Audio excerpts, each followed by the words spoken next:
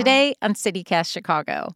If you haven't heard, it's an election year, and early voting starts in just a few weeks, which means some important deadlines are coming up for you, the voter. Today is all about you. Really, a CityCast listener had questions about the various ways to vote this election, so we posed them to Max Bever from the Chicago Board of Elections. It's Monday, May 2nd. I'm Carrie Shepard in for Jacoby Cochran, and this is CityCast Chicago.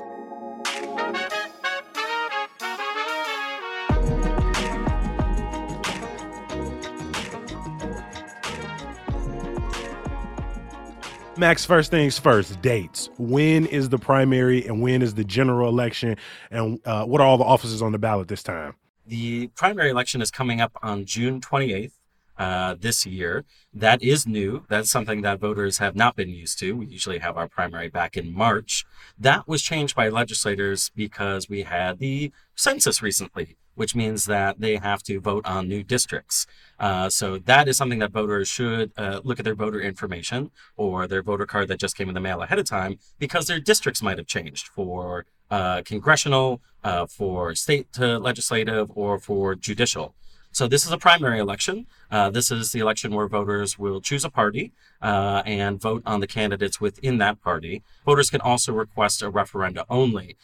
Usually there's not that many questions on there, but voters will likely see a question that hasn't appeared since 1992 on their primary ballot this time around. And that is because the Chicago City Council did not pass a map referendum ordinance ahead of this next election. And that question will very, very likely be going to voters, as 2 petitions have already been filed.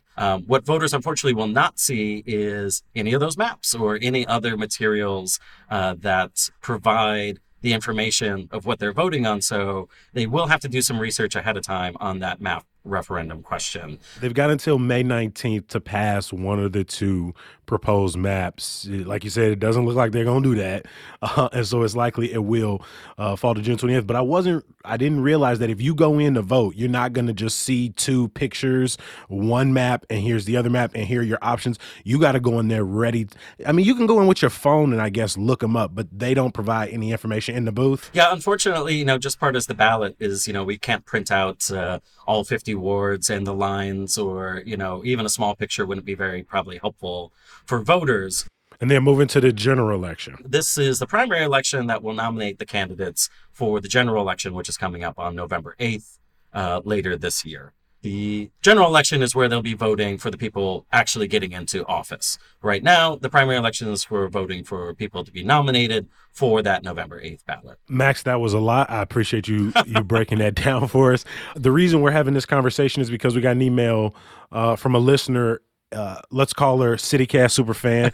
She couldn't join us, so lead producer Carrie Shepard is going to ask the questions, which we're sure others have as well. A lot of it has to do with early voting. Carrie, take it away. So the email our superfan's question was, the last election was the first time I ever voted by mail. I just received a new voter registration card in the mail along with an email, and I'm confused. Does this new card replace my current card? This is the reason why I'm so happy that you invited me on this podcast, because any chance to help clarify information when it comes to vote by mail, I am looking forward to through the rest of this election. Because, sorry, I've got this long preamble, but 2020 was the first time I think a lot of people voted by mail for the first time as the pandemic happened. It's also the first time that the Illinois legislature passed a lot of new rules that allow people to vote by mail whenever they want. And early vote, and really expanded a lot of voting options before Election Day. And in fact, in 2020, we saw 70% of voters either chose early voting or vote by mail, and the other 30% voted on Election Day. That's the first time that's happened within the city of Chicago, that's overtaken voting on Election Day. So to go back to your original question, though, what we are required by law is to send out what's known as a mail canvas. We are required to provide it just to let the voters know what their information is and what these dates are. You can also always check your voter information, including your districts and sample ballots, by going to our website, chicagoelections.gov. Every new card does replace, but it is in no way a requirement for you to have to vote within Chicago. Yeah, I got mine last week, and it's got a little It's a little piece of paper, and you can tear it. There's perforations around it. You could tear it out, and I'm like, should I laminate this? But then I realized I've never actually been asked for it when I go to vote. Laminating is probably not necessary, but I wouldn't say no to that. If you have a laminator at home, which I do not, you had said mail canvas, Max. So our super fan said, does that mean I can only vote via mail now because they voted by mail last time? Since I voted by mail last time and I auto signed up to get a mail ballot this time, so if she receives the ballot in the mail, is that it? They can only vote by mail now. Succinct answer, no. You can always choose whatever way you want to vote in Chicago, either in person, early voting, or a vote by mail. So there is something that is unique to this mail canvas, though. Usually a canvas is just telling you information and giving you that voter card. However, as you've seen with this one, turn it on to the other side, there's also an application to vote by mail. The Chicago Board of Elections also did this in 2020. That was a requirement by law when they were urging people to vote by mail to stay safe during the pandemic. We did it again in 2022 just to give people that option. What is new on top of it, too, is something that was passed just last year by legislators, which is called joining a permanent vote by mail roster. So that is the ability to receive mail ballots moving forward.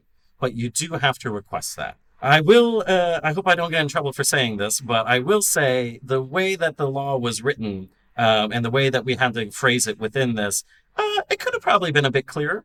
But here's what your options are for joining the permanent vote by mail roster. As part of joining this roster, you can also choose to not be it on anymore. You can choose a different party. These are things that aren't permanent forever. Not set in stone. It is not set in stone. Okay. I looked at Jacoby and I looked at Simone. You said, I hope I don't get in trouble for this. And I feel like we were all kind of like, is Max going to talk shade about some legislators right now? We're all really excited, I think. I think the more royal we rather than any type of individuals that are like that. I get it. This is a good program, and we are seeing a lot of voters take advantage of this and want to join this permanent vote by mail roster. Okay. Lots of good info. So Max, can you remind us some key dates and some places to find information about voting, voter registration, vote by mail? Voters can go to chicagoelections.gov to get all of this information. The next information that will be coming out is early voting. First day for early voting is May 19th, which is coming up pretty soon. That's only going to be available at our super site here in downtown Chicago. That's at 191 North Clark Street. But starting on June 13th through Election Day, and this includes on Election Day, you can vote at one of the 50 ward early voting sites. Or on Election Day, they can choose to vote at their regular precinct polling place. I know that there's a lot of traditional Election Day voters out there. I was one myself for very long, but now I'm an early voter, and I think I might test out voting by mail this time around myself, It's luxurious. I got to tell you, as someone who's only ever voted by mail, I think I'm going to try it out. It's really the way to go. I like the energy of voting in person. I like that day. I have had the same election judge for like years. I like to see my neighbors, I feel like that, but I get it, Simone, especially in a panty.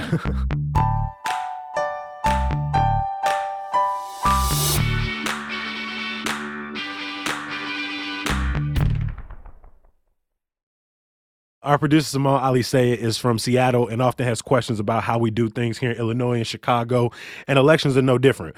So Simone is here, Max, to ask some of those. Simone, start us off with your first question. I have a really, really basic question to start, which is, what does the Board of Elections actually do? That's a great question to start. So many elections are handled by clerks, by elected officials. Same in Cook County, too. That is through the Cook County Clerk's Office. They administer the elections. The Chicago Board of Elections Commissioners, however, is not an elected position. It is an appointed position through the circuit courts. So this was done more than 100 years ago so that it was not touched by any specific elected official. So the board is made up of 3 commissioners, and they make the decisions for both our electoral board that's happening right now. So the candidates that got enough signatures or didn't get enough signatures, they're deciding on who will appear on the ballot. But they also act as a three-person board for all election and ballot decisions for the city of Chicago.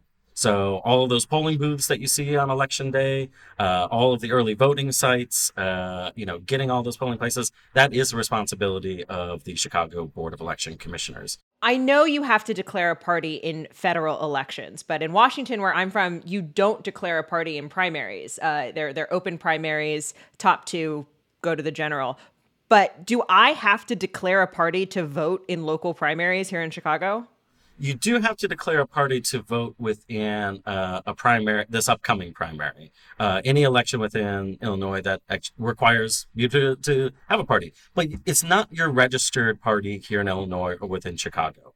So if you, say, request a Democratic ballot years ago, you can request a different party ballot, say a Republican or a Green, for this upcoming election. You do not have to register yourself as a party as part of your voter registration. It is only part of what you request for one primary ballot. Got it. I would add this really quickly, that to your question, I think it relates, is that I know a lot of journalists here in Illinois who do not vote in the primaries for that reason, because they do not want it to be on the record that they pulled a Democratic or Republican ballot. So just a note. I don't know, Max, have you heard that before? Oh, no, that's true, because, what you do request is still a matter of public record. But, who you choose then in a general election is private to yourself. Your vote is always private to yourself, but it is part of a public record and what is tracked by the Board of Elections, the primary ballot that you do request. Got it. One last question.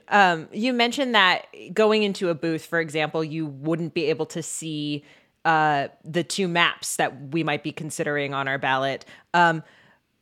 But is there any kind of voting guide? Are there voting guides in Chicago and in Illinois? And who puts those out? And how's that information compiled? We at the Chicago Board of Election do not provide a specific voter guide on the different questions or anything else.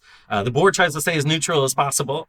We provide as much information that we can for candidates for running, but there are so many different community organizations that are present that provide their own voter guides. Oh, that's so interesting. In Washington, you automatically get a voter's pamphlet and all the candidates submit all their information, and you get like all the referendum, and you get a pro and con, and it's like this whole, it's thick. It's a thick little book that everybody gets.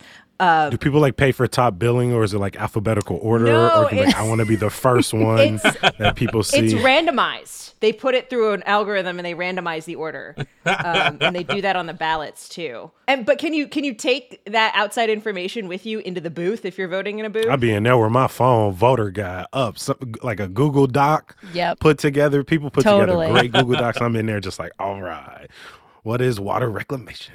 In recent years, there have been apps that have been super helpful that really lay it out about, it is like you go each race, so you look and it just matches the ballot, and you can do one of these. The only rules is that no one's allowed to electioneer to hand you those within a polling place or, outside of those blue cones that they set up outside of a location. So no one can actually give you anything that tells you how to vote or their own materials or a candidate's materials beyond that level. But you as a voter, you can take whatever you want, that helps guide you into that booth with you. What you might hear from an election judge, though, is that if you're wearing a button for a candidate, if you're wearing a T-shirt for a candidate, that is considered electioneering. So that is something as a voter you should probably try to avoid.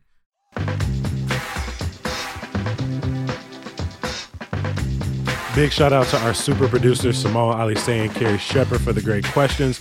And answering them for us, Max Bever is Director of Public Information at Chicago Board of Elections. Thank you, Max, for joining us. Thank you. I love your passion for voting, Max. It's infectious. Oh, well, thank you, Carrie. It's good.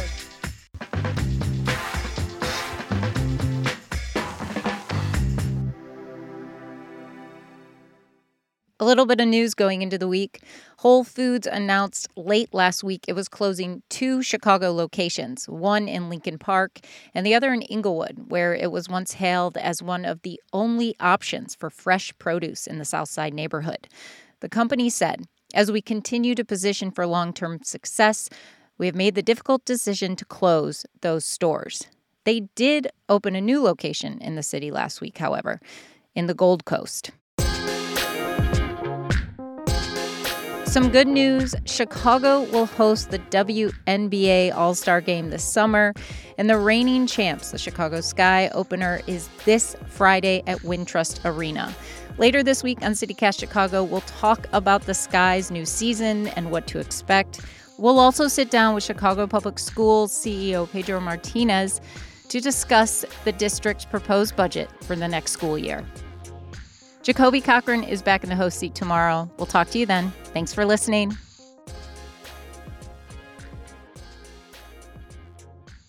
Today, oops.